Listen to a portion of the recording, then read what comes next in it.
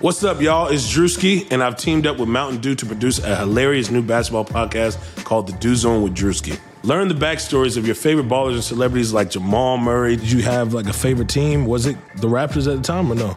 Was the Raptors even started around that time? Come on, bro. I ain't that old, fam.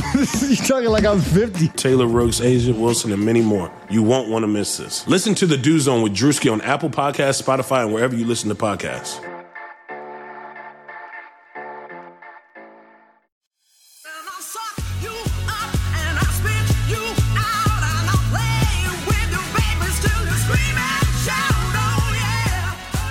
Welcome to Burn It All Down. It may not be the feminist sports podcast you want, but it's definitely the sports podcast you need.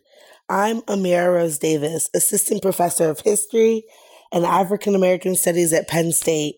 And as you flamethrowers can probably tell, I'm really sick. But I'm also sick of stupid things in sports, which is really great because I have my wonderful friends here. And we have a whole podcast about burning that stuff down. So I'm joined by Jessica Luther, freelance reporter in Austin, Texas, Brenda Elsey, associate professor of history at Hofstra University, and Lindsay Gibbs, sports reporter and writer in Washington, D.C.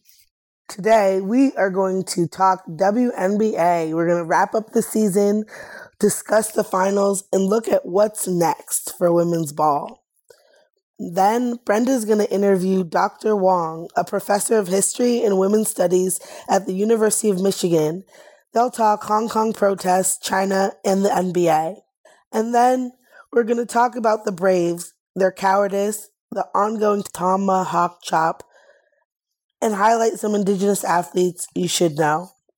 But first, Jess, yeah. Do you want to talk about some messy, entertaining happenings in the world of football? Absolutely. And by football, we mean soccer. And in this case, we mean the WAGs of soccer, the women and girlfriends. There was this amazing, how do we even start here? Colleen Rooney, Wayne Rooney's wife, she did this amazing thing this week, which has been months in the making, where she thought that someone was selling stories about her life to The Sun, which is one of these tabloidy presses in the UK. And so she suspected that it was Rebecca Vardy, the wife of Jamie Vardy. So what she did is she muted everyone from her Instagram stories except Rebecca Vardy. And then she posted fake stories in the Instagram stories, and they ended up in The Sun. And so then she did the big reveal of her entire thing on social media all at once with a statement. And so therefore she is now, everyone is calling her brilliantly Wagatha Christie for her investigative skills. And it has just been the most amazing. Part of it is it's just sort of fun and frivolous in a space that's dealing with Brexit and a political atmosphere, you know, around the world that feels very intense to have this thing happening, but also just like the pure drama of how this has unfolded. And Vardy is saying that like other people had access to her account, so you can't just blame her. She apparently like hired forensic technology people to like see who possibly could have had access. But you know, the fact that Rooney thought it was her to begin with, I feel like it's pretty damning. So there's some good stuff this week. There was a bunch of brilliant write-ups to explain to Americans what was happening. And I read every single one of them. Me too. Because first of all, I needed the explanation. But secondly, like, this is the stuff I live for. Like, honestly, like, this is, like, I love sports, right? I love /hate, but I'm obsessed with social media.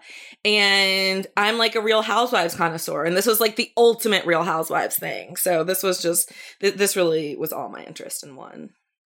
My favorite thing about this statement was it was like paragraphs long. And she set it up like somebody's been doing this and da-da-da and for months and whatever. And then the last sentence was it's ... Rebecca Vardy's account. And it was just I loved it. It was hilarious. Bren? Well, I got the feeling that like Colleen was like, I've been in this game way longer than you. Like, I feel like she was like, if you think I'm the first, like, you're the first person that's tried to do this to me, you know, you are very ill-informed. And so there was something nice about just the maturity, the waiting, the patience. Like, there was a, like, gross pleasure in, like, seeing her just, like, get at this woman who clearly was gunning for her for whatever crazy, you know, greedy and whatever reason. So I kind of just thought that was funny. I felt like you could see the soap opera unfold and you could see Colleen saying like, I have accumulated an immense amount of knowledge about how to run this WAG game. Yeah. Which is a real thing. There's like a real skill there. Yeah. There is. We were treated to absolutely amazing WNBA finals. The games were close, they were intense, there was great ball played. And so, of course, I want to toss it over to Lindsay, our resident WNBA expert, to break down the finals and wrap up this season. Oh, man, it was a great season. I'm so tired. So the WNBA finals went to a deciding game 5. No team won 2 games in a row the entire time. It was Mystics win, Sun win. Mystics win, Sun win. They both won a game on the opposing team's court, which is a big deal because they're both really great home teams. And it was a game that was tied, really, going into the fourth quarter. So it was such a tight game, but the Washington Mystics ended up just going on a surge in the last 5 minutes, and with the crowd behind them and, you know, their experience really ended up I think winning by 9 or 10 points. So I was there at the Entertainment Sports Arena to see Elena Delle Donne get her first title, to see head coach Mike Thibault get his first title. He's the winningest coach in WNBA history and had never gotten a WNBA championship before. So that was just incredibly special. Elena Delle Donne, who fought through, we found out after the game, we thought she only had 1 herniated disc in her back, which already sounded bad enough, but turns out she had 3 herniated discs in her back. So, you know, she was fighting through that in the finals. She always plays these finals hurt whenever she gets to them. So it's just been kind of a string of bad luck for her, but she was able to fight through it. And this team has just been so close all year long. And to see them really put it all out on the line for this championship was really special. A few things that stood out for me as someone who's followed the Washington Mystics for so long. You know, I've covered them for 4 years now. And so, but there are a couple of things that kind of made this like really poetic. First of all, this was Coach Thibault winning his first, like I said, against the Sun, who is the organization that he coached with at the beginning of his career for, I believe it was 11 years. So that was really special to see. You know, it was just very poetic kind of to see him get his first championship by defeating the Connecticut Sun. But also there was only 1 player remaining on the team who was there his very first season in Washington in 2013. And that was Emma Meesseman. And Emma Meesseman was a 2nd round draft pick for him. She was 19 years old and out of Belgium. And he hadn't seen much tape on her. There wasn't much tape on her, but he had heard good things. And so he decided to take a flyer of a 2nd round draft pick. And she's been with the organization ever since. And she ends up getting finals MVP. So I thought the fact that, you know, she's the only player who'd been there his entire time in Washington. And it's his really belief in her that throughout the years has really paid off.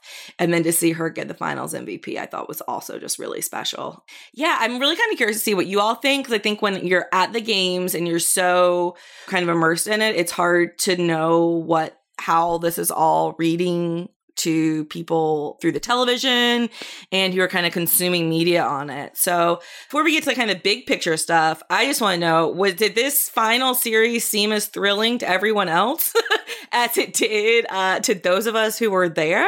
Because each game was close in the fourth quarter. Yeah. For me, I found it really thrilling. The basketball was just phenomenal. And I don't know how you could ask for a better final series. Each game's coming down to the wire. Really, the last game was the only game that going into the last 2 minutes, I could breathe. And so I found it to absolutely be a thrilling series. Jess? Yeah, honestly, I thought the Mystics would win this, and I didn't think it would be that tight, like based on regular season play and everything that I've heard Lindsay talk about. And so credit to the Sun, because I really thought like that, maybe we'd see 3 and out, kind of last year's finals were not that exciting in the end. And just credit to all these players, but, especially to the Sun, they really showed up. I didn't get to watch as much of the finals as I wanted to, for like lots of different reasons, but it was absolutely thrilling. Like I watched game 4 from beginning to end, and I, like Amira said, like I couldn't breathe at the end of the match. Was so intense. Oh my god. It was so intense, and you really didn't know until the very end, like how this was gonna. I loved it, and I'm sad now that this is the end of the season, but I feel like we were lucky in the final series that we got. Absolutely. And, so now we're kind of looking at what's next for the WNBA. And, we've got the collective bargaining agreement is going to be the big off-season story. The players have been working on it all year long, the Players Association and the new commissioner, Kathy Engelbert. I talked to Elena Delle Donne about this a couple of weeks ago. You know what? I shouldn't even say time, because time doesn't mean anything to me. I think it was during this final series at one point when I was doing press. It was early in the final series. And, I asked her how things were going, and, she seemed really optimistic about it at that time. And, I also talked with Layshia Clarendon, who friend of the show, and she is on the Sun. Unfortunately, she was injured and didn't play for, really the last 2 to 3 months of this season, which, we just want to see her getting better. And she is.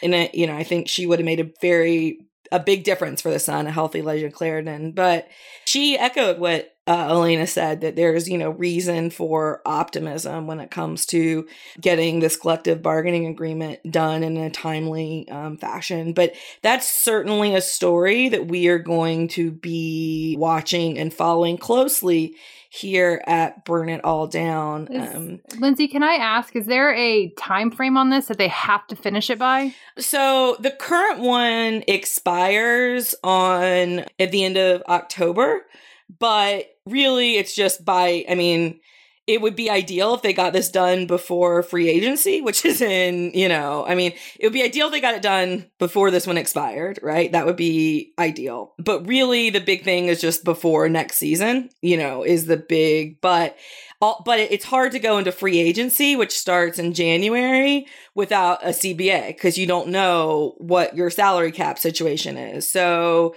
and everything. So yeah, I think that sooner rather than later would be ideal. I still need to kind of look into what would happen if you go into free agency without a deal. But I think, the players right now, the goal is to get it done, around the time that this expires. But we're not talking like lockouts and things like that until next season, next May. So that's, something we're going to be following. But, another thing to look at is like, what is next season and the W going to look like? Hopefully we're going to have Breanna Stewart back and healthy and Sue Bird back and healthy, which means the Seattle Storm are going to be really good and title contenders again. Hopefully we'll have Diana Taurasi back and healthy, which will mean the Phoenix Mercury will be contenders again. And, the Washington Mystics are in good shape to keep pretty much all of their players together if they want to, which it really sounds like they do.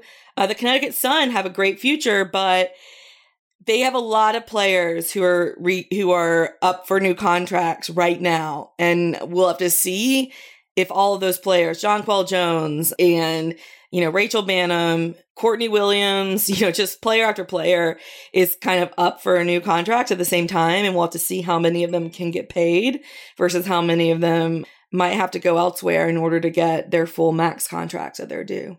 Yeah, so one of the things about watching the finals is that you had like the best of the WNBA, which was the personalities of the players, the actual play. I love seeing the pictures of the reporters together who've been covering this beat for years. I found that so lovely. And then juxtaposed with the things about the league that frustrate us. I think I scrolled when I was out, I forget what game it was, looking for, it might have been game 4 when it was like 80 seconds left and within 1 point, and I couldn't find a score update. And then I saw the picture Penn State women's soccer ran into the sun in an airport, and I loved the picture because I was like, oh, what a fun mashup. And I was like, why the hell are they in the airport together? Like, they should not be chilling in Dulles. So I think all of that infuriating things that we've talked about before. But Lindsay, I wanted to know if you could talk to us in particular about the celebration and, what the constraints on that and what that looked like. Yeah, so it was the fact that the Mystics had the possibility of winning it in 4. They were up 2-1 going into game 4. That was in Connecticut. They ended up losing. It was very, very tight. They were very down after that game, and then only have 1 day off, which was a travel day, and then game 5 in DC. But it actually turned out to be incredibly special that the Mystics got to win it in their new arena, in front of their fans. It was, the environment was absolutely wonderful.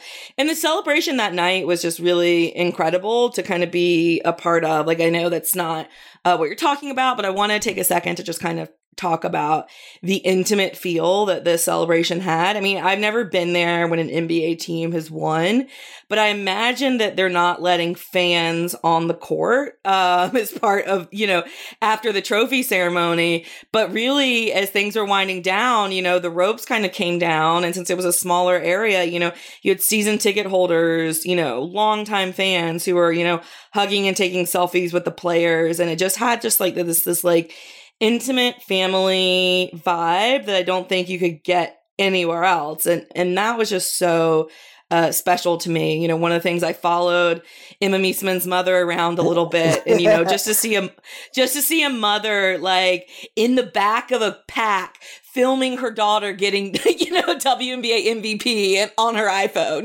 like there was just something so normal about it. But it was like, but her daughter's getting the finals MVP trophy, like, but she's doing like what any mother would do at any, at any trophy ceremony across the world. Like, this is, no matter how big or small, like it was just really, really precious. But at the same time, like, it was, champagne everywhere, photos, like it didn't feel like less than, you know what I mean? Like, it felt like just super special. Yeah, Natasha Cloud rapping to meet Camille.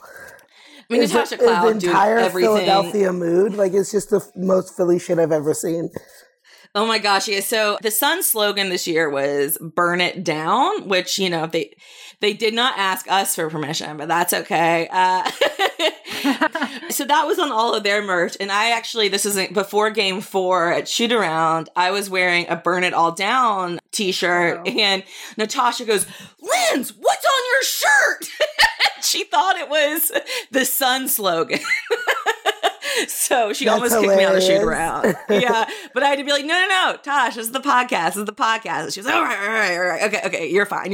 And it was really funny. But Natasha Cloud is the absolute best. But anyways, I think what Amir was referring to, I just wanted to provide some color there, but is the fact that the Mystics can't do a big parade right now because Emma Meesman and her Belgian teammate, who was also a member of the Mystics, she didn't really play much, but Kim Mestdag, they both are already back in Belgium, where they're going to spend a week or two before heading to their overseas teams. And Kim will be in France playing, and Emma will be in Russia. And there are a lot of other people who are leaving over the next few days. Myisha Hines-Allen will be in South Korea. Natasha Cloud's going to be in China, although she's not leaving for a couple of weeks. Shatori Walker-Kimbrough's leaving. So you've got about 7 Mystics players who are leaving in the next couple of weeks to go abroad. And so what ended up happening was there was a less than 15 hours after the Mystics won, there was a rally at the Entertainment Sports Arena for any fans that could come. But obviously, this was super short notice, and it was 2:00 on a Friday afternoon.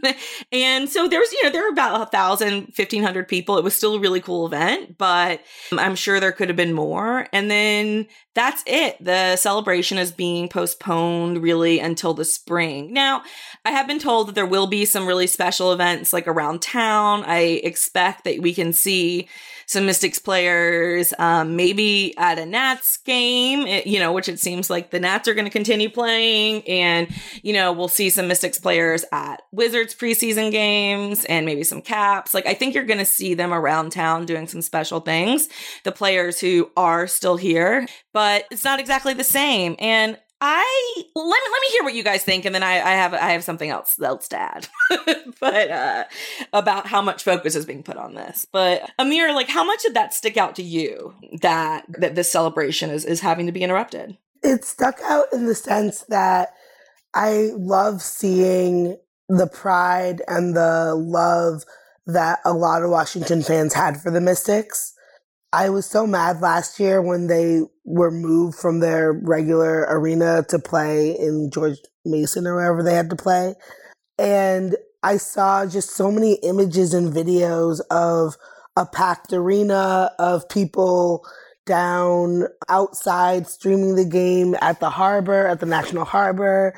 And so I was really imagining a moment for DC to have to come out and recognize the Mystics, and for there to be a parade, and for them to have the treatment of champions. And I really loved what you said about the intimacy and the accessibility of the celebration, how special that was. And then I also think there's something about like having a legible parade that that the images go out and you realize how much it means to people. And so that was kind of shocking to me. But I think also, I know that I know Tony Reali did a bit, so like it was going viral, but I think that there is, something to say about saying like the reality is they're right back in their international markets because of the labor situation, because of the pay situation in the WNBA. This is their reality. And that has in part even impacted the ability to celebrate the culmination of an amazing season. And I think that is in many ways encapsulates the love and the amazingness of the WNBA, at the same time, all the frustrations and the lack of resources. I think it's actually a kind of, for me, accurate picture of the frustration of the league. Yes, I agree. And I also, though, at the same time, got frustrated with how many people were talking about it. And I think I'm going to hit on this a little bit more in the burn pile. But I ended up writing about it. I didn't want to write about this yesterday, but my editors wanted a piece on this. And I understood why. Like, it's a big deal that their celebration. But a part of me wanted to do just a piece on how Natasha Cloud's leadership helped the team. Do you know what I mean? Like, just still be able to focus on the game. And I think that there's all the players, as I'm sure it's frustrating, it felt like we were raining on their celebration a little bit by bringing up how muted it was. Does that make sense? Right. Like, no, totally. It's like we're here at this super special rally and everyone is so happy. Everyone's still a little drunk, from the day before. And all these reporters are in their faces being like, so how disappointed are you, that you don't get a parade, And there was something sad to me also about that, because it's like, even the happy moments have to be about the bigger picture. And I get why. Like, it is important for us to keep calling this out. But I think a part of me, also the players were like, yeah, it's a little bit sad, but this is what it is. And like, we're making the most of it, right? Like, we are still having fun. We are not sitting here today being like depressed in the corner because we're not getting our parade right now. Like, we are celebrating. And so I think I just want to end on that moment that, like, I think that despite it all, we need to keep talking about the bigger picture and keep fighting. But the Mystics got a phenomenal celebration. They earned this every second of it. And it was great to see them truly like enjoying and savoring the moment in a really special way. And I think, whether the parade's now or in May, this is a celebration they will never forget. Next up, Brenda interviews Professor Wong. Today, I'm joined by Professor Wong, who is an historian of modern China at the University of Michigan. She specializes in the history of Chinese feminism and has authored 2 books, including Women in the Chinese Enlightenment, Oral and Textual Histories, and Finding Women in the State, a Socialist Feminist Revolution in the People's Republic of China, both with University of California Press. This week, I wanted to talk with her in light of the ongoing series of mishaps between the NBA, especially the Houston Rockets, over the China and Hong Kong sort of international relations bungling. Thank you so much for being with us, Professor Wang. Thank you, Brenda, for inviting me to this program. So for a lot of our listeners, it came out of the blue, this tweet, and they weren't necessarily paying attention to what's been going on in Hong Kong and in China. Could you give us a little bit of a sense of the history of these protests and why they're happening? Yeah. So the Hong Kong people started their protest since June 9th. So in a sense, they have been in protest demonstrations for the past 4 months. And sometimes the gatherings, demonstrations are joined by millions, 2 million or more than 2 million, So the Hong Kong's population is 7 million. So basically you could tell it's a large scale. And also after first a few demonstrations, then they encountered police suppression, and they constantly encounter tear gas. And even early October the 1st, actually, the police also shot a real bullet. And also a lot of people, young people, already injured because of the police brutality, detained, and also murders occurred. So it's a bloody scene there. So why the Hong Kong people expressed such strong determination and courage in this fight? It started with, if we don't spend too much time going way back, we just say this time, the protest started with the Hong Kong's, the municipal cities leading bodies' decision to pass a legislature, or they initiated a legislation to extradite anybody who was supposed to committing a crime. Then these people could be extradited to mainland China. That means that mainland China will have the legal authority over Hong Kong citizens. So that's a violation against original agreement between, actually not just between Hong Kong, but between actually the British. I'm not sure if the American general public or your audience know the history. Hong Kong was given to the British, or leased to the British in the 19th century as a consequence of China at the time. That's the Chinese Empire. The Qing Dynasty lost the Opium War, the war on opium. Basically, the British Empire insists on their rights to sell opium in China. And Chinese Empire started to ban on opium trade. Then it resulted in the war. The British sent their fleet to bombard China, and China lost that war. It's called the Opium War. And then forced to assign a bunch of agreements. One of the agreements is to let the British have this piece of land, at the time it's a small fishing village, leased to them for 100 years. And then 1997 was a time for them to return back to China.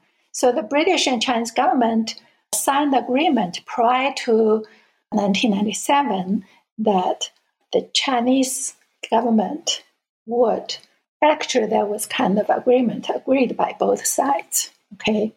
That Chinese government will keep political system or all all the systems in Hong Kong, but Hong Kong will be returned to China as part of China, but Hong Kong would be able to keep their system. Okay, so it's called one country, two systems. In the agreement, it was specified that Hong Kong people would be able to elect the Hong Kong city's executive bodies, leading body. Okay, so in the sense they will have democratic election procedure as their political system, and they can maintain their legal system there. All right? Right. So that's the agreement, 1997. So Hong Kong was returned to China, meaning that the British withdrew their governor. That's the imperial system is totally out of Hong Kong, okay? And returned to China. The problem is that then over the past now 22 years by now, right? The mainland China, or rather the CCP, let me just say CCP, the Chinese Communist Party. We all know that China is a one-party country, so it's a party state. So the CCP kind of encroached upon the Hong Kong system. So they have not, previously, Hong Kong people already had protested quite a few times because they demanded a free election, democratic election. But still, the CCP did not allow that. So the Hong Kong's top leaders are always appointed by the CCP. So that was already a struggle there. So now, this time, they also want to, for Hong Kong people, they read it as they want to remove this Hong Kong's legal autonomy. So they were scared because previous to that, the CCP already had quite a few occasions kidnapped some people from Hong Kong back to mainland and trialed or sentenced in the mainland.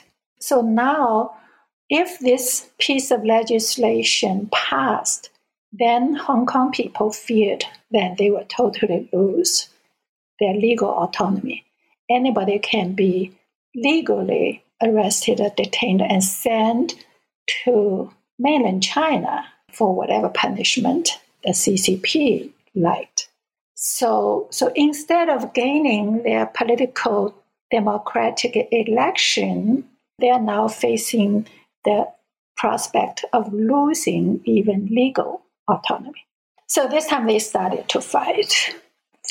So after, I think, over 2 months of continuous protests and confrontation with the local police, so the Hong Kong's city authority agreed to drop the suggestions, the proposals of extraditing Hong Kong people to mainland. But that was already too late because by then, police brutality already happened. And a lot of people already were arrested and disappeared. And also, Hong Kong people also discovered that the mainland police, sometimes thugs, was dispatched to Hong Kong and put on Hong Kong police clothes, uniforms, and even disguised as protesters. Created more violence and a turmoil. So the Hong Kong people demanded to set up an independent committee to investigate violence instigated by the thugs. And they also believe the thugs' violence against the protesters was manipulated by the Hong Kong government. So basically, they believe that the Hong Kong police was behind all these violence. So when you want to have an independent investigation, so they raised concrete demands. They're talking about 5 demands. First demand is to withdraw the proposed legislation, and they want the Hong Kong's top executive official to step down, and they want an independent investigation. And they also want to have their free democratic election. So when you heard about this tweet from Houston Rockets general manager Daryl Morey, it was basically an image and then it just read, "Fight for freedom, stand with Hong Kong." What was your initial reaction to it? First of all, I'm not a sports person. Right. I do not follow him. Yeah. I'm sure for 1.4 billion Chinese who are behind firewalls, I hope that this is common knowledge for Americans, that the Chinese, 1.4 billion Chinese, do not have free access to the internet. Like they couldn't access Google, Facebook, or tweets. Nobody is legally having the access, but of course, some Chinese, they would purchase VPNs they call it, to climb over the firewalls. Okay? But in general, if not for CCP, the government, to deliberately stoke up something, the general Chinese would not have access to NPA, whoever. Who knows? Who knows? So you think that in general, this looks more like the Chinese state's attempt to mobilize nationalism? Yes. Yeah, you put it exactly, very accurately. Yes. Okay. Yeah. And this didn't work well. Didn't work very well this time. It didn't. Why do you think it didn't work so well?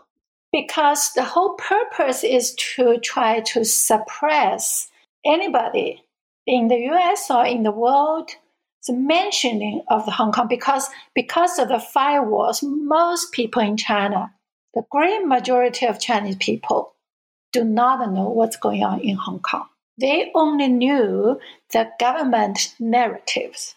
Okay, the government narrative was saying that Hong Kong wanted to be independent, to want to separate from China. But that was not true. That's a lie. Because these Hong Kong people, protesters, never said. They had very concrete demands.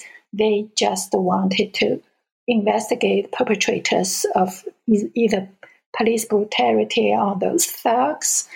And they wanted city authorities to step down because of all these mistakes in proposing that legislation, caused all these turmoils in the city, So very concrete demands that express their discontent or even anger against the Hong Kong government. Okay, it's nowhere they said they want to secede from mainland China. But the narratives produced in China to the 1 billion Chinese population was that, they are, separatists. So as a result, they did not want anybody to pass the real information to China. And also they want to suppress anybody who dare to mention Hong Kong to people in China. The ironic thing is that 4 months into this massive, of these massive demonstrations, the U.S. public generally did not pay any attention. Right. They didn't know. They didn't care. Right. Until this time, NBA's manager sent a tweet. If the CCP didn't pick this as an opportunity to attack NBA or so-called Americans, want to encourage the separatist Hong Kong peoples, if they didn't want to make fuss, nobody would know it, right? People in China would not know that. But then, because of this fuss and because of NBA, everybody knew NBA, both in China and in the United States, right? Right. Everybody knows NBA, right? So even if your Congress people say something, American general public would not know. They didn't pay attention to them. But because of NBA, now even the American general public, or especially people in the sports, and they started to pay attention to this. Yeah. And that's why you also asked me you want to do this episode, right? Yeah. It's not an NBA controversial. You would not think of that either, right?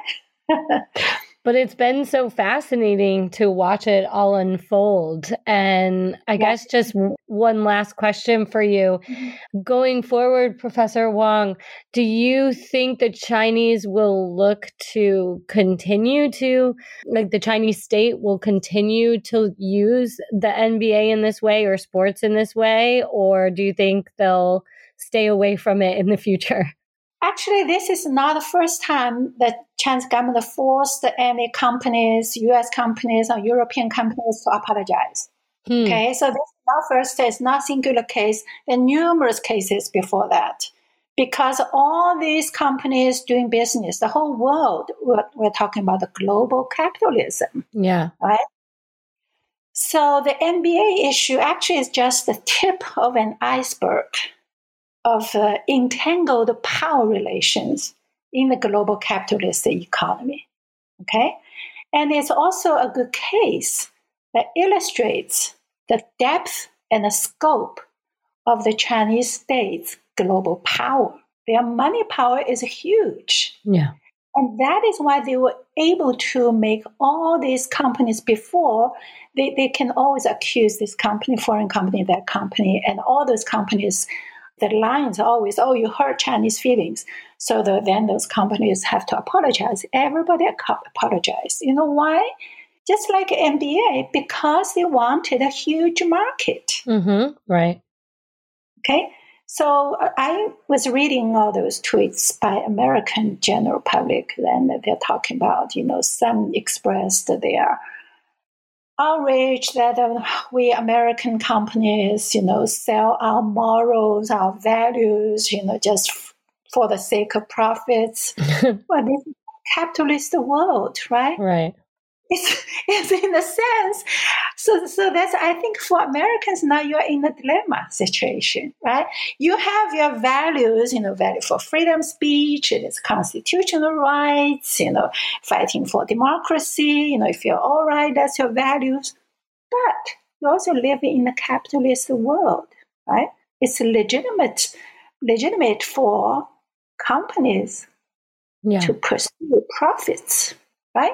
So it creates a dilemma, But I'm glad to see that this issue really called attention to American general public of the power of Chinese states. That is something I think the U.S. general public should pay attention to. Okay. And so recently, Professor Wang, there was a game that took place in China after all of this. Yes. So things kind of happening simultaneously. The government is stoking up this nationalism. And then all of a sudden, they realize it backfired because before in the United States, nobody knows anything about Hong Kong, didn't pay attention to that. But now because of this controversy, then a lot of people paid attention to that. Even some American people, they went to the sport game in the United States to join the protests. While in China, also interestingly, even though the government media, official media, is kind of condemning the U.S., the NBA teams and force them to apologize, the first game, NBA game this season in Shanghai, the arena was packed. And the ticket was sold from $1,000 to $2,000 US a piece. So tons of people, they didn't care. At first, we're thinking that, maybe some Chinese people will go there to protest. But interestingly, yes, some Chinese was, totally stimulated by this nationalist rhetoric, circulating in the official media. They did prepared some Chinese flags, and they wanted to go to the event, stay at the door to circulating the Chinese flags and to shouting There's some slogans. Ironically, they were stopped by the Chinese police. Wow. Wow. Yes, because when the government realized that it backfired in the United States, they quickly want to control this, to contain it. No more spread of this. Wow. Yeah, so it's an interesting situation, but I'm interested to see, what's the ramifications of this event. Well, thank you once again, Professor Wong, for being with us today. You're very welcome. So, Jess, do you want to start off our next segment? Yeah, so we are deep into the baseball postseason now. So let me recap that just real fast. In the National League Championship Series, the NLCS, as of this recording, so this is Sunday, y'all hear this on Tuesday, the Washington Nationals, probably inspired by the Mystics, are up 2-0 on the St. Louis Cardinals in the American League Championship, or the ALCS, last night, Saturday night. The New York Yankees took the first game over the Houston Astros 7-0. Whichever of these teams wins in each league series, they're going to go on to the World Series, which starts on October 22nd. And each team got to their league championship by beating another team in a division series game. In the American League, the Yankees took down the Minnesota Twins in 3 straight games, and Houston took 5 games to put away the Tampa Bay Rays. On the National League side, both games went to 5, with Washington beating the LA Dodgers in the 10th when Howie Kendrick hit a tie-breaking grand slam after the Nationals had clawed their way back from a 3-run deficit. And then there was the other NLDS series between the St. Louis Cardinals and the Atlanta Major League Baseball team, and this is what we want to talk about today. Ryan Helsley is a pitcher for the St. Louis Cardinals, and days before the 5th game of the NLDS between Atlanta and St. Louis, Helsley, a member of the Cherokee Nation, criticized the Atlanta team's use of the so-called tomahawk chop during games. He said, quote, "I think it's a misrepresentation of the Cherokee people or Native Americans in general. Just depicts them in this kind of caveman-type people way who aren't intellectual. They are a lot more than that. It's not me being offended by the whole mascot thing. It's not. It's about the misconception of us, the Native Americans, and it devalues us and how we're perceived in that way or used as mascots, the Redskins and stuff like that." End quote. He was, of course, at the end there referring to the Washington NFL team, which we've talked about repeatedly on this program. So for anyone who doesn't know, the Atlanta team is the Atlanta Braves, referencing Native and Indigenous peoples, and the tomahawk chop is this terrible crowd chant thing adopted from Florida State University, which is my alma mater, where everyone in the crowd bends their arm at the elbow. You kind of like turn your palm to the side, and then you make this like downward, upward chop motion, and you do a fake war chant, singy-songy thing to go with it. And so going into Game 5, the Atlanta team said that if Helsley were to take the mound, that's important, if he were to take the mound during Game 5, the team would not play the backup thumping drum music that accompanies the chant while he was pitching. The team also did not distribute the red foam tomahawks for the game that they normally like put out on the seats beforehand so that the fans all have, I guess, like some kind of offensive toy to taunt the other team with. In the end, Helsley didn't play. The Atlanta team, let's just like be really clear, they really like the chop. Their postseason slogan was #ChopOn. They painted tomahawk on the field, despite the team kind of, however you want to define it, trying to reduce the use of it. In Game 5, the crowd wasn't having it. They started doing the tomahawk chop and singing that song that goes with it almost immediately after the game started. And then they all had to stand there in the crowd, sit in the crowd, and watch as St. Louis rolled over them 13-1. This is all so gross because it's like that slow fade out of Chief Wahoo by the Cleveland baseball team. Like these decisions, Atlanta's decision shows that they get that this is offensive imagery, but they're only willing to do it to a point.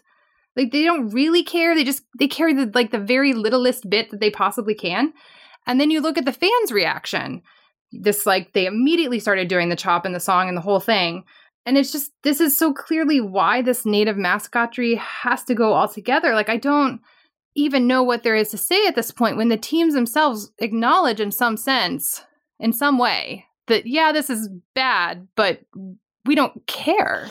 People have been telling them that this is offensive and wrong for years. Yeah. Native people. Right. Have been decades. The only reason they responded to this is because Ryan used his platform to talk about it and it trended. So they were compelled. You see their profiles in fucking Courage.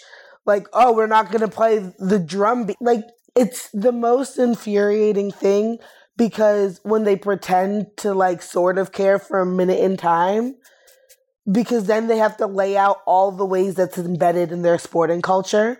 And it's disgusting. I'm just like, way to do the least. I mean, the littlest. You know, no toys this week. No toys for you all. So you got to keep your racist toys at bay for 1 week. I don't know. I'm like Amir, I like just can't even with it. But also, I guess, what I saw just reporting on the week's happenings is, so evidently, and I'm not following men's baseball very much, I'm sorry. Evidently, they lost that game by a lot, right? Yeah, 13-1. Yeah. Right. And the one thing I did see, and it was just so stomach turning, where all the people like, oh, it's karma for giving in to political correctness. You know, we really needed that chop. And it's like, wow. Like, just wow. I mean, the ignorance, the mental gymnastics that you do to somehow justify this pointless racist practice is stunning. So yeah, I was disappointed to see. I thought what Hensley did was really cool, and I was really excited by it. And their reaction, the organization's reaction, sucked. And then all the fans who were like, "Look at what you get for, you know, respecting people. You're just gonna lose. You and your political correctness, human rights arguments are going down." So it's like, you know, the Dodgers blew it too. Like, Crenshaw could be a verb. Like, I Crenshawed this morning. So, like, what about that? Like, the Dodgers, that they don't have any racist practices that they're giving up. Like, it's so dumb. Anyway, people will do anything to, like, hang on to their gross racist stuff under tradition. Totally. Jessica? Yeah, the last thing I'll mention about this, and I think this is the point, is the way that this stuff plays out in real time.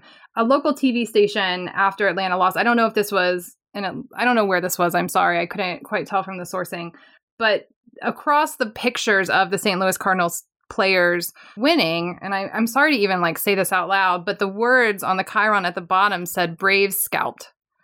And I don't even know what to do with this. I mean, if you don't know, you should look this up. But I mean, the U.S. government used to pay people to murder Native and Indigenous people in this country, and they would give people money for each Native or Indigenous person they killed. You know, turn in their scalps, and the government will give you money for that.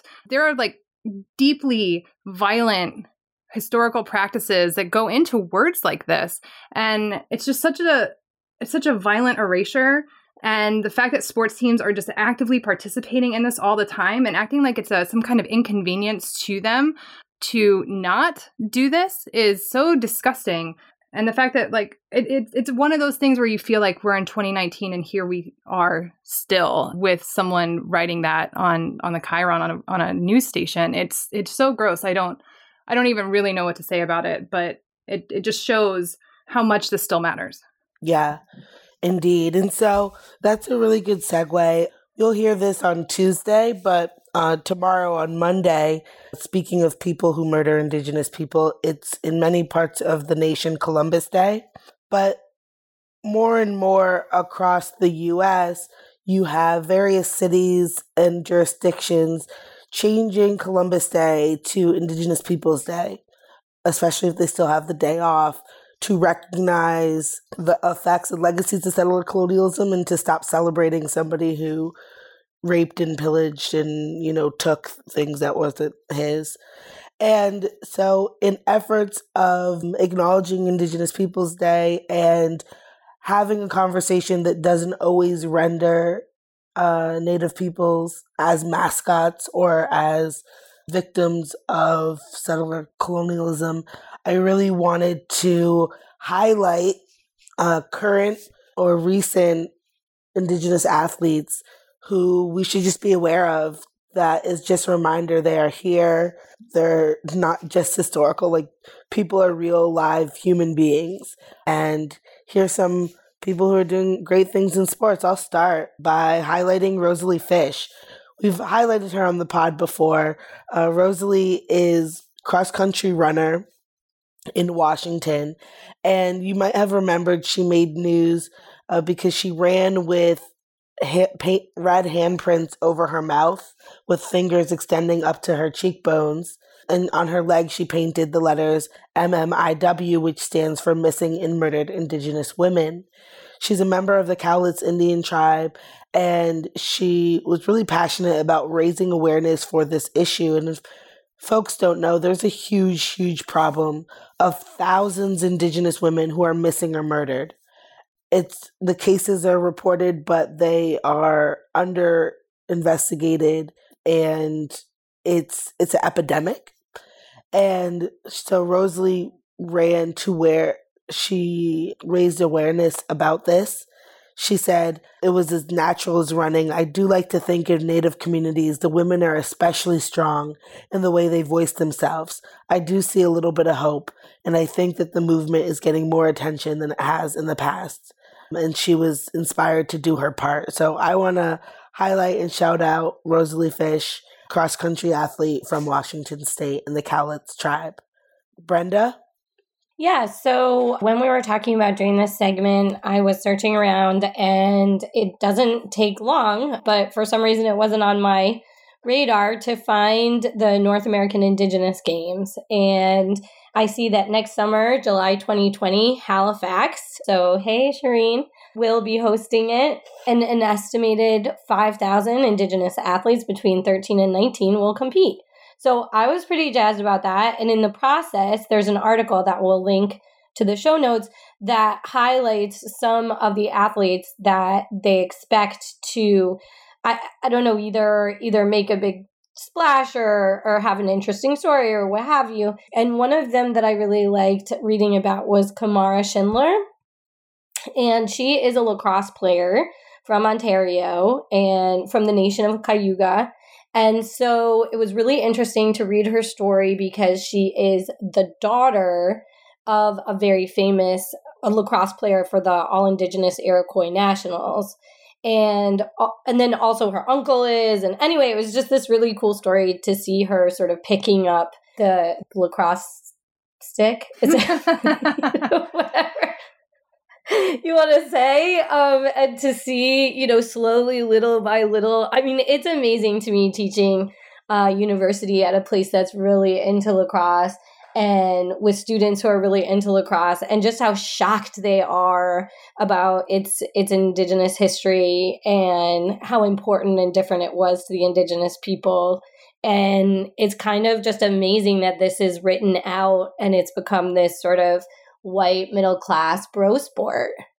And it's really nice to see more and more of these teams. I hope it gets a lot of publicity. So I don't know. That was my sort of exciting find. I should also say that women, she's not like a brand new or a pioneer in terms of girls and women in lacrosse. Her great-grandmother and grandmother also played. So it's not as though there's no tradition there. Lindsay. Yeah, so I just want to give a shout out to Ashton Locklear, the U.S. gymnast. She has retired as of this May. She's only 21 years old, though, and she is a member of the Lumbee tribe. She was born in Lumberton, North Carolina. And, we think gymnastics has been such a lily white sport in the United States for so long that I think it's so important to, shout out not just the Simone Biles and the Gabby Douglas, but the other, sorts of diversity that we're seeing grow within the sport. So Ashton was a U.S. champion on uneven bars multiple times. She was a alternate for the 2016 team in Rio. So she almost made it, but she did travel just in case anyone got injured. And, for 5 years was, one of the best uneven bars gymnasts in the planet. And so, unfortunately, injuries stopped her career too soon, but she accomplished so much, and especially, always being incredibly proud of being Native American and of the Lumbee tribe, and, posting about it a lot, doing a lot of visits, and, just a really embracing that part of herself. And she's also came forward last year as a survivor, as a Nassar survivor. So, she's just done so much. And I know I loved watching her on Uneven Bars, and I'm sad that injury stopped that. But yeah, just thank you, Ashton. Great. Jess? Yeah, I would love to add on to what Brenda said about the North American Indigenous Games and do the thing I always do. We actually had an interview way back on episode 12 that Shireen did with a woman named Tracy Liost back in 2017 because she participated back then in the North American Indigenous Games. So if you're interested in this topic, go check out episode 12 of Burn It All Down. I also wanted to mention Shoni Schimmel, who was a basketball player. She played for Louisville. She had played a few seasons in the WNBA as late as 2018, but there's a documentary about her called Off the Res. So if you're interested again in this topic, you should go check out that documentary. And then the last thing that I want to mention is that starting soon, October 22nd through the 26th, there's going to be 400 Native American athletes representing 75 tribes from 11 regions all across the US and Canada. They're going to gather in Las Vegas, and they're going to compete in the 44th Annual Indian National Finals Rodeo, which sounds amazing. And the way that I found out about this, there is this great Twitter account. It's the letters NDN Sports. They also have a website, NDN, the letters again, sports.com, that just has a ton of information about Native and Indigenous athletes. So there's so much out there, and there's so many people participating in all kinds of sports. And it's just up to us to find them and recognize them and talk about them and all those things. Certainly. And I did want to foreshadow an interview that we'll have on the podcast in the coming weeks when Shireen sits down with an Indigenous roller derby member of a team. And I wanted to raise this now because they are actually in the process of fundraising for both their roller derby World Cup appearances as well as their awareness campaigns for missing and murdered Indigenous women. This in particular, we'll link it in the show notes, is a funding campaign for Team Indigenous Rising. They're a team of Turtle Island and Hawaii, First Nations, Pacific Islanders, and Indigenous peoples linked globally through the sport of roller derby. And they field a team, and they will be next competing in mid-November in Canada. And so look out for that interview. Shireen will have it coming to you. But in the meantime, check out the show notes for more information on this particular team and how you can help their cause. All right, it's time for everybody's favorite time of the show, week. Yeah, that's what it's time for. It's time to burn some things. Bren, let's start with you. What are you burning this week? I am burning the swim program at Niagara University in upstate New York. This comes from, I guess it's more than a week old, and I feel like we've had some burns on Niagara before about other stuff. I'm not sure if they're a repeat offender, but in this case, basically there's a federal lawsuit that has been filed by 3 members of Niagara University, and one of the plaintiffs is unidentified and unnamed Jane Doe, but the others have come forward and explained why they came out. Natasha Poso is one of the women who has been most vocal. Basically, they filed a Title IX because of repeated and persistent harassment, sexual harassment from the men's team. The men's team was fully fused with the women's team. So everything they did together, all the pool time, all the busing, all of the meets. And basically they were so afraid of what the boys would say that they waited till the very last minute at all times to come out of the locker room to line up. The men's team called them whales, water buffaloes, just a litany of violent and harmful things. They would make orgasm noises.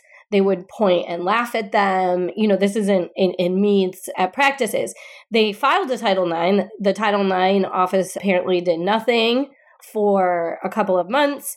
And so they decided to take it to federal court. And what their lawyer found is that it's also a Title IX violation on the part of Niagara because of the structure of the women's program being simply an appendage of the men's. And so, same coach, one man, and they had complained to the coach for years.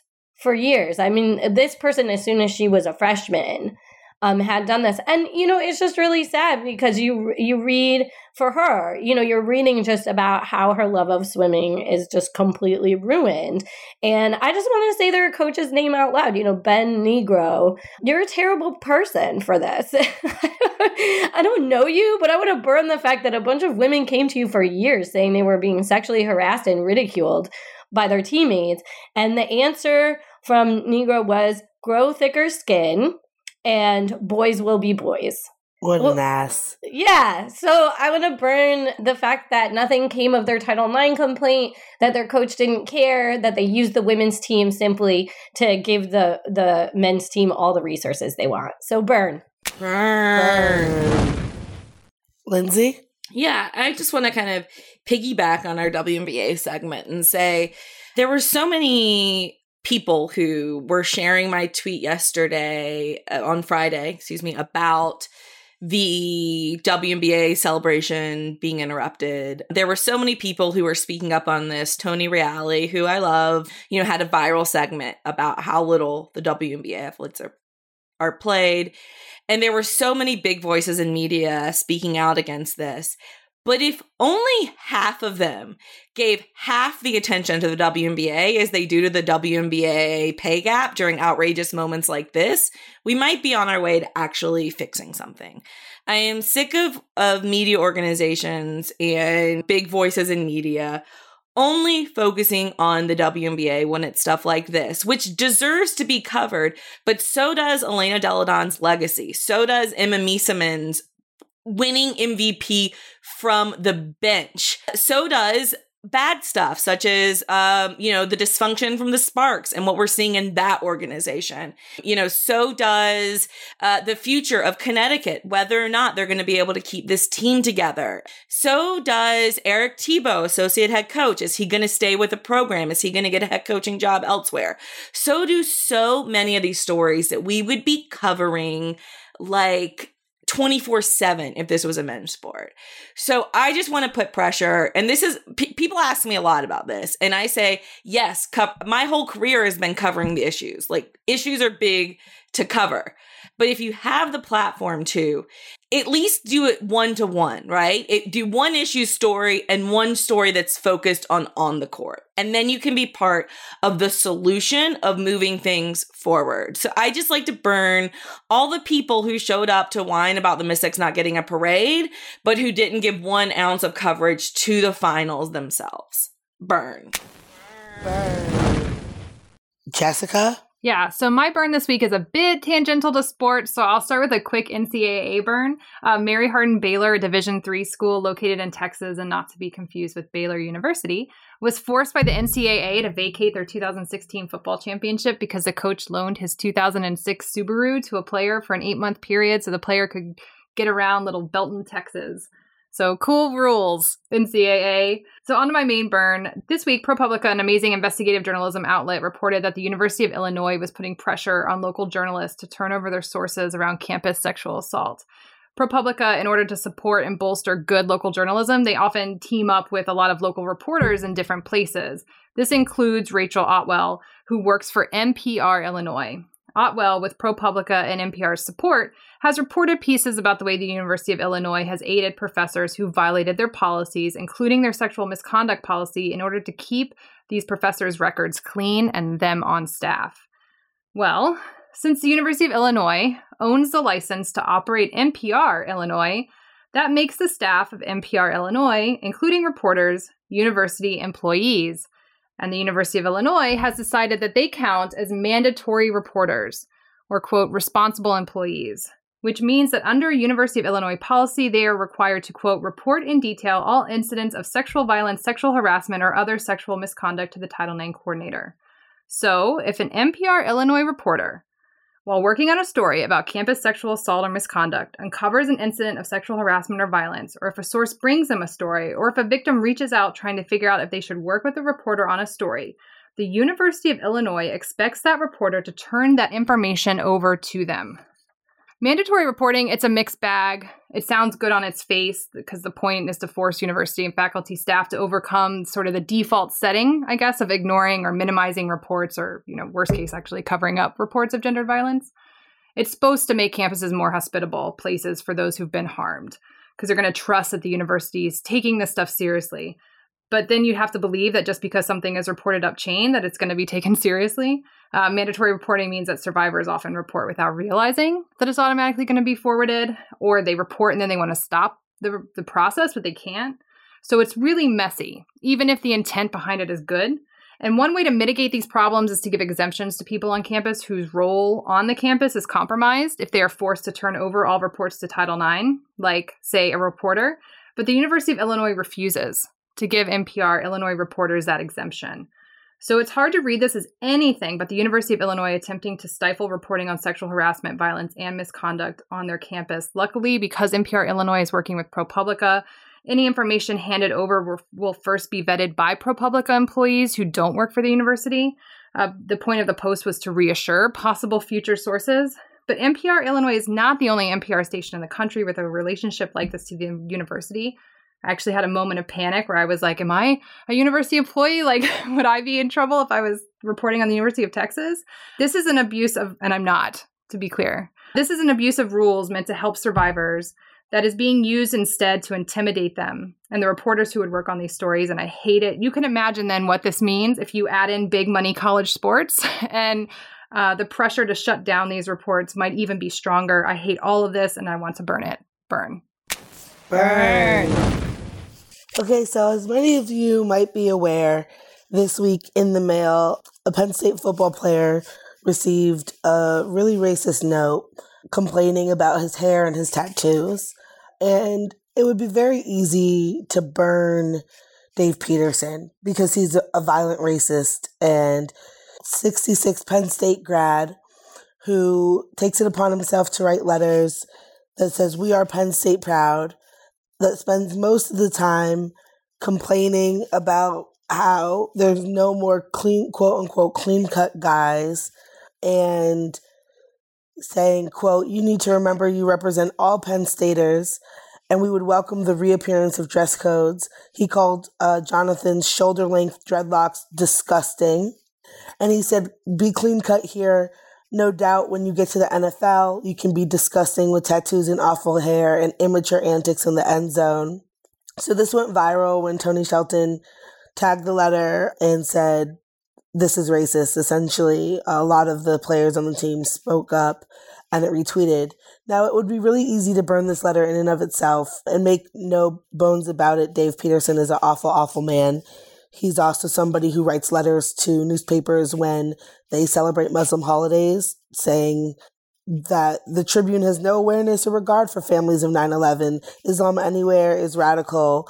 It's an insult to all Americans, et cetera, right? He's somebody who writes many letters about the NBA and the NFL and how awful people look, and it's all racialized, it's all coded. This is the same person when somebody reached out to see if this letter really did come from him. He said, "Yeah, and I really wasn't being racially insensitive. I just miss our clean-cut guys, and I don't want our players to look like Miami or Florida State." So, yes, he's a racist, and I just generally don't want to spend my time on him. What I do want to focus on is the way that this highlights not just how these players are exploited, but how Black athletes here, and it's not just athletes, and that's my second point, are police. They're part of We Are if they fit in a box. And the entire letter dripped of this understanding that you should be lucky to be at Penn State. You should be lucky to be here. You represent the We Are, but we like you if you're scoring touchdowns and raising money for our school and all of that, but not if you're too Black.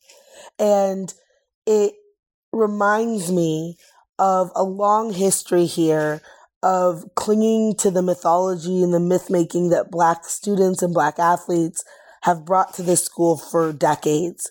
I want to tell a quick story as I wrap up my burn of a man named Jesse Arnell, who played at Penn State in the 50s. He was an All-American in both football and basketball, led Penn State basketball to their only Final Four appearance. You know they love Jesse Arnell. And in 1968, the first time they would award the Penn State Alumni Award, they decided to give it to a black man, to Jesse Arnell. They brought Jesse Arnell in 1968 to give him this award. And Jesse Arnell got up there and he said, "I can't take your award." He said, quote, "Rather than embroider further the sweet smell of success, which is obviously the theme of tonight's occasion, I've decided to go about it a different way. I will forego the pleasure of polite banality, and I won't give in to what's very heavy nostalgia." And he goes on to read the University for filth for doing absolutely nothing about the achievement gap, about recruiting and retaining black students, about raising the number of black faculty on campus, things that black students in 68 were pushing for, things that they're pushing for now. He refused to take this award, saying, "No doubt I love Penn State University, but freedom is dearer to me." And he said, in the words of Martin Luther King, "Let freedom ring from the top of Mount Nittany. Let freedom ring from the bell in Old Main. Let freedom ring from the chairs of every dean and department head and every faculty, from the office of the president, from the meeting rooms of the board of trustees, from the governor's oak desk in Harrisburg.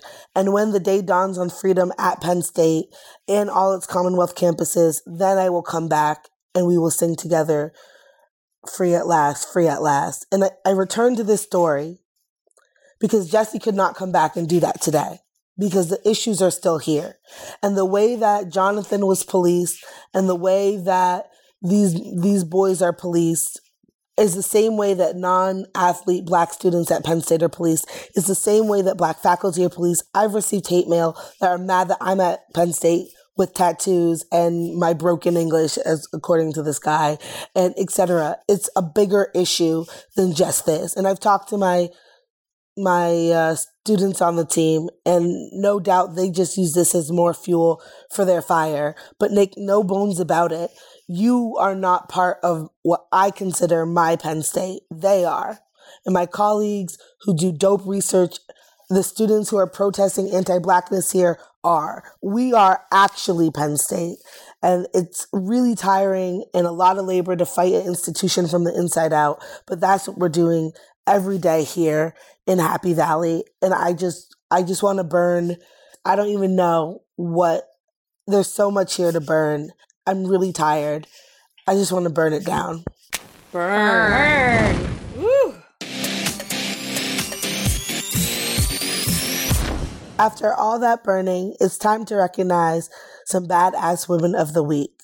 Iranian women, for the first time since 1979, attended a live football match in Tehran. While there's a long way to go in their struggle to attend soccer games, we are thrilled that this one barrier has been broken. We also want to shout out Bella Jacobs, the first woman player in history to join the Sydney Academy Wildcats. They've had a hockey team for 100 years. Also, hockey player Kim St. Pierre, who will be inducted into the Canadian Olympic Hall of Fame later this month. She was part of that Vancouver 2010 team that won gold for Canada. Also, friend of the show, Moya Dodd, who's been inducted into the Football South Australia Hall of Fame. Congrats, that's amazing. Turning to tennis, Coco Gauff again. She is still 15 years old. Not only did she make her first ever WTA final at the Linz tournament wrapping up this weekend, but she's again still 15 years old, 15 and 213 days to be specific. She's the youngest woman to reach a final since 2004. And just now, at like 20 minutes ago, she defeated Jelena Ostapenko in the final as we record this morning. She defeated her 6-3, 1-6, 6-2 to claim her first ever WTA title. She's the youngest to do it since 15-year-old Jennifer Capriati did it in 91. And she's younger than both Serena and Venus were when they won their first titles. They both won their first titles at 17. So Coco, I know you're not even getting tired of breaking barriers. I see a lot more barriers that you're going to break in your future, but congrats. That's amazing. Congrats on your first title. Okay, Cheyenne Knight won her first ever LPGA event at the Volunteers of America Classics. Of course, I want to give a huge shout out to the Washington Mystics, who won their first ever WNBA championship. Emma Meesseman, who took home the finals MVP, as Lindsay said, from off the bench, which is phenomenal. I also wanted to take this moment to shout out the Connecticut Sun. You gave us amazing final. It was a joy to watch Courtney Williams celebrate with her dad. The team all around just had an amazing run. That was totally badass. And then I want to wrap up with gymnastics, and I have a lot to mention here. First, the U.S. women's gymnastics teams are world champs again. That includes Simone Biles, Jada Carey, Kara Eaker, Suni Lee, Grace McCallum, and Michaela Skinner. They were, Russia got second, and Italy got third. We also have individual champs to shout out. In the individual all-around, Simone Biles got gold. Tang Jing got silver and Angelina Melikanova got bronze. On vault, Simone got gold, Jade Carey got silver, and Ellie Downing from the UK got bronze. In bars, Nina Darrowell took gold. Becky Downey, who's the older sister of Ellie Downey, got silver on the bars. A great night for the Downey sisters. And Suni Lee from the US took bronze. And on beam, Biles got gold. Lu Tingting got silver, and Li Shizha from both from China got bronze. The floor is still to be decided. And that brings us to our Badass Woman of the Week. Can I get a drum roll, please? No surprise here. Simone Biles won her record 21 World Championship medal, her 15th World Championship gold, and then got 22 medals, including 16 golds, when she won the all-around. And then that became the 23rd medal and her 17th gold when she won gold on beam, which made her the most decorated world champion gymnast ever in history. Male, female, doesn't matter. Most likely, we're going to see her add to that on the floor later today. I can't state this enough. She is 22 years old. She has more world championship medals than she has years on this earth. She is absolutely phenomenal. The margin of victory is huge. There's nobody even close to her in the all-around. She makes it look effortless. When reporters after asked her about winning this, she said, I don't really know how to feel about it. I don't really know what it means. I just go out there, I do my job, and then I think about dinner. She's absolutely phenomenal. She's breaking barriers on our show. I think this is like a record number of Badass Women of the Week that we've given her. But how can you not? Salute, Simone Biles. You are our Badass Woman of the Week. All right, friends, it's time for What's Good in Your Worlds. Bren, what's good with you? Well, Halloween is really, really good with me. I go, a little bit bonkers for Halloween. I'm a big fan. And so I have 3 costumes and I think wow. 8, like 8 different events. And basically, like, if I don't have enough Halloween events, I just throw a bunch of parties. But in this case, I'm lucky, and I'm totally parasitical with children's parties too. I dress up for them. So I'm really excited. Japanese rugby. The Japanese rugby team made the quarterfinals. I'm still on my whole rugby kick during this World Cup, and they beat Scotland to go to the quarterfinals for the first time. And they did this really, I don't know why rugby is touching my heartstrings so much, but anyway, they did this whole kind of thank you bow to their crowd, and it was just really cute and genuine. And then finally, it's working with FAIR. It's Football People Weeks, which is a small grant program that FAIR has for events that fight homophobia, racism, and gender violence in grassroots football. So there was a tournament of an LGBTQ league in Mexico City this weekend where they were distributing HIV tests and condoms, and they were also playing football, and I just love it so much. That's wonderful. Linz? Yeah, so obviously, I loved the WNBA season, loved every second of it. And I'm honestly a little happy it's over because I, for the first time in a while, I'm, focused on my future. So as a lot of you know, the Think Progress layoffs, Think Progress was closed right at the end of the WNBA regular season. So because I was already working, doing some freelance work for The Athletic, on the Mystics, I just kind of dove into that. I use the word full-time loosely because I was on a full-time contract. But, I just decided to make the most out of that and immerse myself in that for the last month. So now that that's over, I'm starting to kind of look forward. I'm solidifying my plans for the future. Stay tuned for some announcements, but I'm just excited to have some time to get my life together a little bit. And my cousin's getting married next weekend, and it's Gatsby themed wedding. So I've got to go find something to wear. I don't know if it's something like, I got to just dress like it's the 20. I don't know, but I got to figure out something to wear. Lithium. Get yourself some lithium. Okay, perfect. Thank you. So anyways, but it's going to be in the mountains and like a brewery. It's supposed to be gorgeous. So I'm excited for that. And yeah, I'm excited about the future. So stay tuned. Awesome. So I'm really sick. I've been sick for like a week. I'm so tired. There's so much going on. So it's one of those weeks that is a little harder to be like, this is wonderful something. So mine's very small. I love young adult fiction. I should have a book group with Samari and Aiden. But right now, I've discovered the 3 Dark Crowns series, the Queen of Fenburn series by Kendari Blake. It is so dark and so satisfying. It's about an island where like 3 triplets are born. It's a matriarchal society, like men don't matter. And these triplets are born and they each have a different power. And they're raised separately until they're 16, and then they have to kill each other. And the last queen standing becomes queen.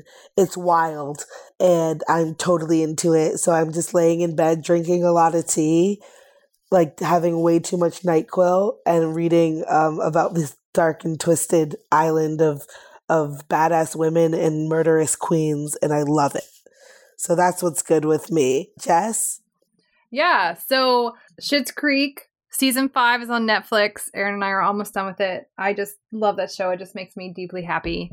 And I wanted to mention Eliud Kipchoge. He is a marathoner from Kenya, and he participated in an event yesterday that was created to help him run a marathon under 2 hours. He wore special shoes. He had 41 pacers who helped him run, and it wasn't an open marathon course. So this will not count as a world record in marathoning for all of those reasons, but I don't give a shit because this man ran a marathon, 26.2 miles, which is so far. The first time Aaron ever ran a marathon, we drove the course ahead of time, and we just kept driving. We just drove forever. And Aaron was like, I'm never doing that again. That was really mentally terrifying to see how long that actually is. So Kipchoge ran the first marathon under 2 hours in 1 hour, 59 minutes and 40 seconds. And I just want to put this in perspective. That is a per minute mile. It's 4 minutes and 33 seconds. That was the average pace that he ran for 26.2 miles. So that means that these pacers that are running alongside of him are elite 5K and 10K runners. Like they are running at the top of their game in order to match him and to get him over the line in under 2 hours. It is an incredible human feat. And you should go watch the videos. He crosses the line. He is so happy. He is so joyous. He doesn't collapse. He is thrown up into the arms. He hugs his wife. He's thrown up into the air. Like, there are shots from Kenya of huge crowds in the street watching and just cheering, and they are so excited for him. It is just really amazing that a human being can do this and that he did it with such joy at the end instead of collapsing on the ground. It is so amazing. And the final thing I want to say is that today my family is going to the Austin City Limits Music Festival. It's the last day of the 2-weekend festival. And we're only going today because I said the only time I would ever go back is to see Robyn, the Swedish queen of pop. And so tonight at 8:00, I will be at Zilker Park dancing my ass off to Robyn. And I am so excited about that.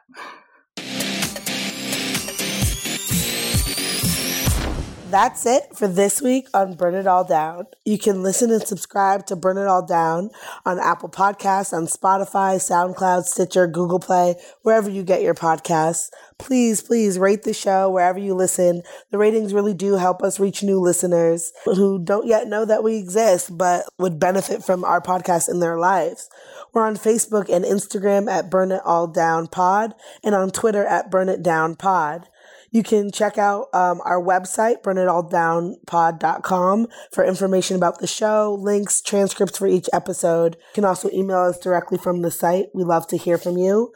A big shout out to our Patreons. You keep us in the game. We adore you. Check out our Patreon to donate, get exclusive Behind the Burn videos, get monthly drawing opportunities, raffle opportunities for merchandise. Oh, and definitely check out our Teespring merchandise. The seasons are changing. Even Jessica in Texas had a 40-degree swing or something. I am wearing my Burn It All Down hoodie right now as we record. Look at that. And just last week, it was not even ever touching the 70s. So as the seasons are changing, this is a great time to go to Teespring. And right now, you can use the promotional code Fall Flames. That's Fall Flames to get a discount on your order. Stock up on long sleeve Burn It All Down shirts, hoodies, or anything else to get you through this fall weather. Thank you for putting up with me as I'm sick and barely have a voice. Many thanks to my co-hosts, Jessica, Lindsay, Brenda. Shout out to Shireen. We miss you. That's all for us this week. As Brenda says, burn on, not out. And we'll see you around, flamethrowers.